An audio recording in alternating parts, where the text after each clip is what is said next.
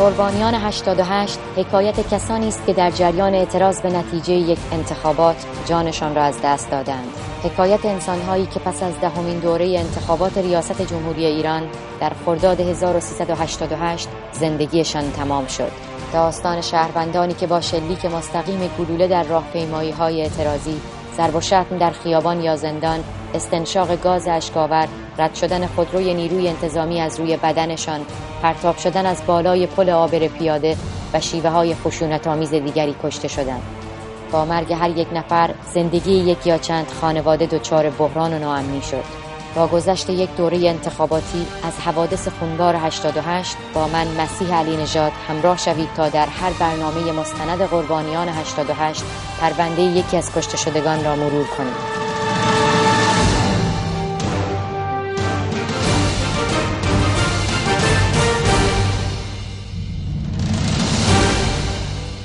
صدای زنگ تلفن و سپس پچ‌پچ‌های پدر و مادر خواب صبحگاهی بچه‌ها را در خانه پریشان می‌کند. لحظه بعد صدای پدر خانواده بلند می‌شود که با خنده کشداری می‌گوید چیزی نیست، اگر قرار بود کاری بکنند دیگر تهدید نمی‌کردند. امروز بچه‌ها زودتر از همیشه بیدار شدند. کنار سفره صبحانه با هم در مورد رفتن به راهپیمایی روز عاشورا حرف می‌زنند.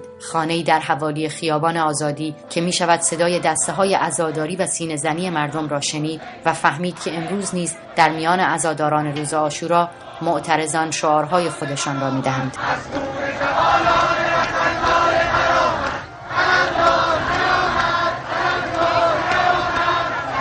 بعد از انتخابات دهمین دوره ریاست جمهوری ایران و اعتراضات پس از آن، یک دلشوره دائم به جریان آرام زندگی این خانواده رخ نکرده است. این را می شود از چهره پدر خانواده بعد از هر تماس تلفنی مشکوک فهمید. از لبخند آرامی که همیشه بعد از مکالمه تلفنی با فردی ناشناس بر لبش می نشیند تا به خانواده‌اش آرامش دهد. او تهدیدهای تلفنی را جدی نمی گیرد، اما زنگ هر تلفن مثل ناقوس مرگ دل بقیه اعضای خانه را می لرزاند.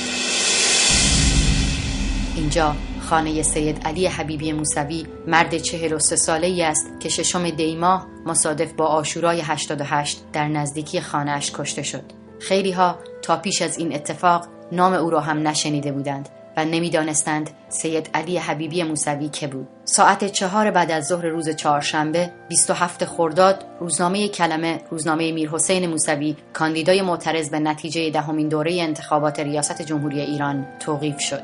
نه تنها ساکنان این روزنامه بلکه اعضای ستاد انتخاباتی میرحسین موسوی نیز دیده بودند که مردی میان سال با سر و روی مرتب بارها شانه به شانه موسوی در مجامع و محافل سیاسی حضور پیدا می‌کرد. او سیاستمدار نبود، مسئولیت و پست سیاسی هم نداشت. به همین دلیل چهرهش برای خیلی‌ها ناآشنا بود. او خویشاوند موسوی بود، خواهرزاده و کمک دست او در روزهای پرتب و تاب تبلیغات و سپس اعتراضات انتخاباتی.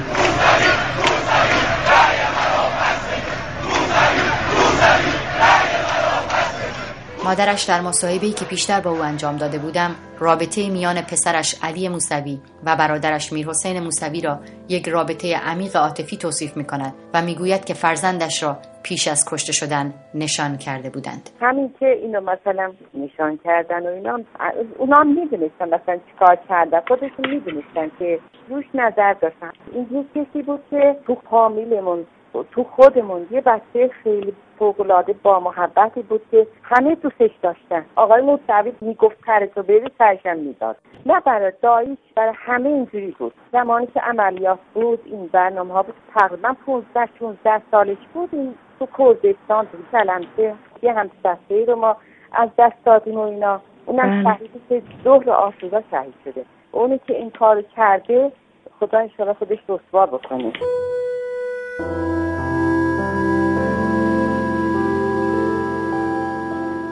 حوالی خیابان شادمان، جمعیت یا حسینگویان به سمت خیابان اصلی می روند. صدای فریاد مردم و سینه‌زنی عزاداران در هم پیچیده است. مردم ناباورانه به یک پاترول مشکی رنگ نگاه می کنند که با سرنشینانی تماماً سیاه‌پوش با سرعت از دل معترضان در حوالی خیابان شادمان عبور می کند. جمعیت با دیدن سرعت زیاد پاترول به سمت پیاده‌روها فرار می کند.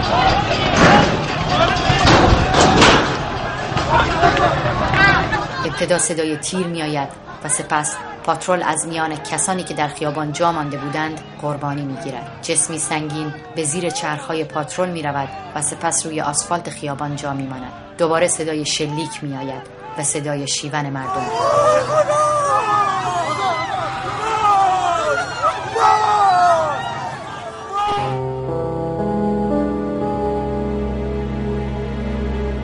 یکی از روزنامه‌نگاران که آن روز میان جمعیت حضور داشت میگوید که این پاترول و سرنشینانش را از نزدیک دیده است. هر کسی به هر طرفی میرفت این پاترول هم دنبالش میرفت. یه سرعتی داشت حدود 100 کیلومتر در ساعت. چند تا صدای تیر هم می اومد به صورت پراکنده، چه اون زمانی که من هنوز وارد محدوده دید من نشده بود پاترول، چه اون زمانی که جلوی من این اتفاق افتاد. یه لحظه نگاه کردم به سمت پاترول، خیلی ناخودآگاه نگاهم به نگاه راننده افتاد. یه مرد جوان بود حدود 35 ساله که حالا شاید به خاطر ریشی که رو صورتش داشت سنش بیشتر به نظر می رسید، ولی فکر می‌کنم همین حدودا بود. سنش پوست سفیدی داشت و ریش و موش خرمایی بود، یه کمی خرمایی روشن‌تر. خب این دو نفر همراهش هم باش بودن، تقریبا تو همین تیپ بودن، هر سه تاشون هم لباس مشکی داشتن.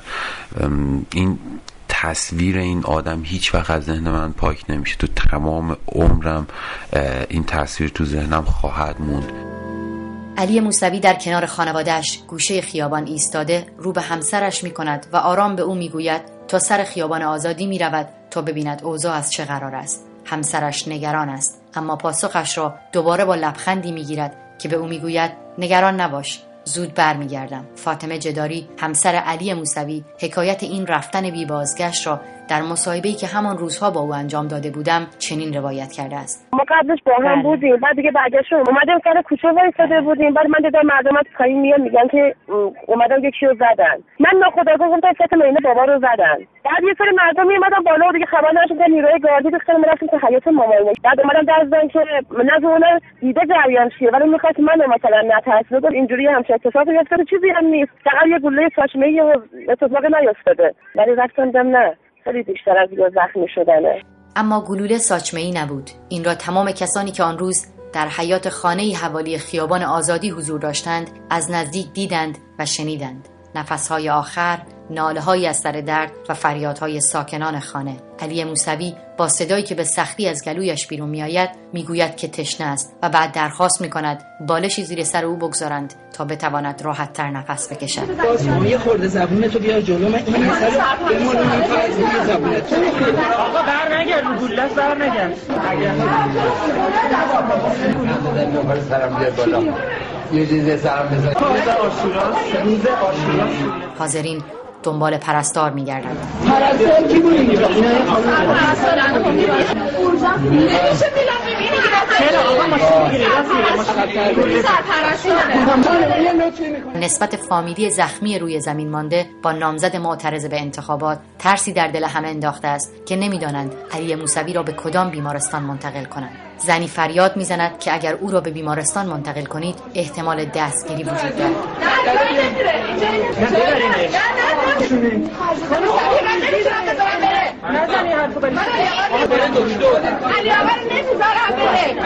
کسی همزمان از زخم و زجه‌ها فیلم تهیه می‌کند. از صورتش فیلم نگیر، خواهرزاده موسوی است. این را زنی دیگر با نگرانی به کسی میگوید که در حال فیلم برداری است. اصلا صورت نمیگیرم. اگر شما صورت دیدی پلی بک میزنم. تو رو به قرآن آشنا نمیگیرم خانم. صورت نگیرم. گله کجاش خورده؟ علی موسوی به بیمارستان نرسید، اما خبر از طریق همان فیلم‌ها و عکس‌هایی که مردم با موبایل‌هایشان تهیه کرده بودند به تمام رسانه‌های دنیا رسید. علی حبیبی موسوی روی پاهای کسی که او را به بیمارستان منتقل می‌کرد چشم‌هایش را برای همیشه بست. مردم با نشانه‌های سبز در برابر بیمارستان ابن سینا تجمع کردند.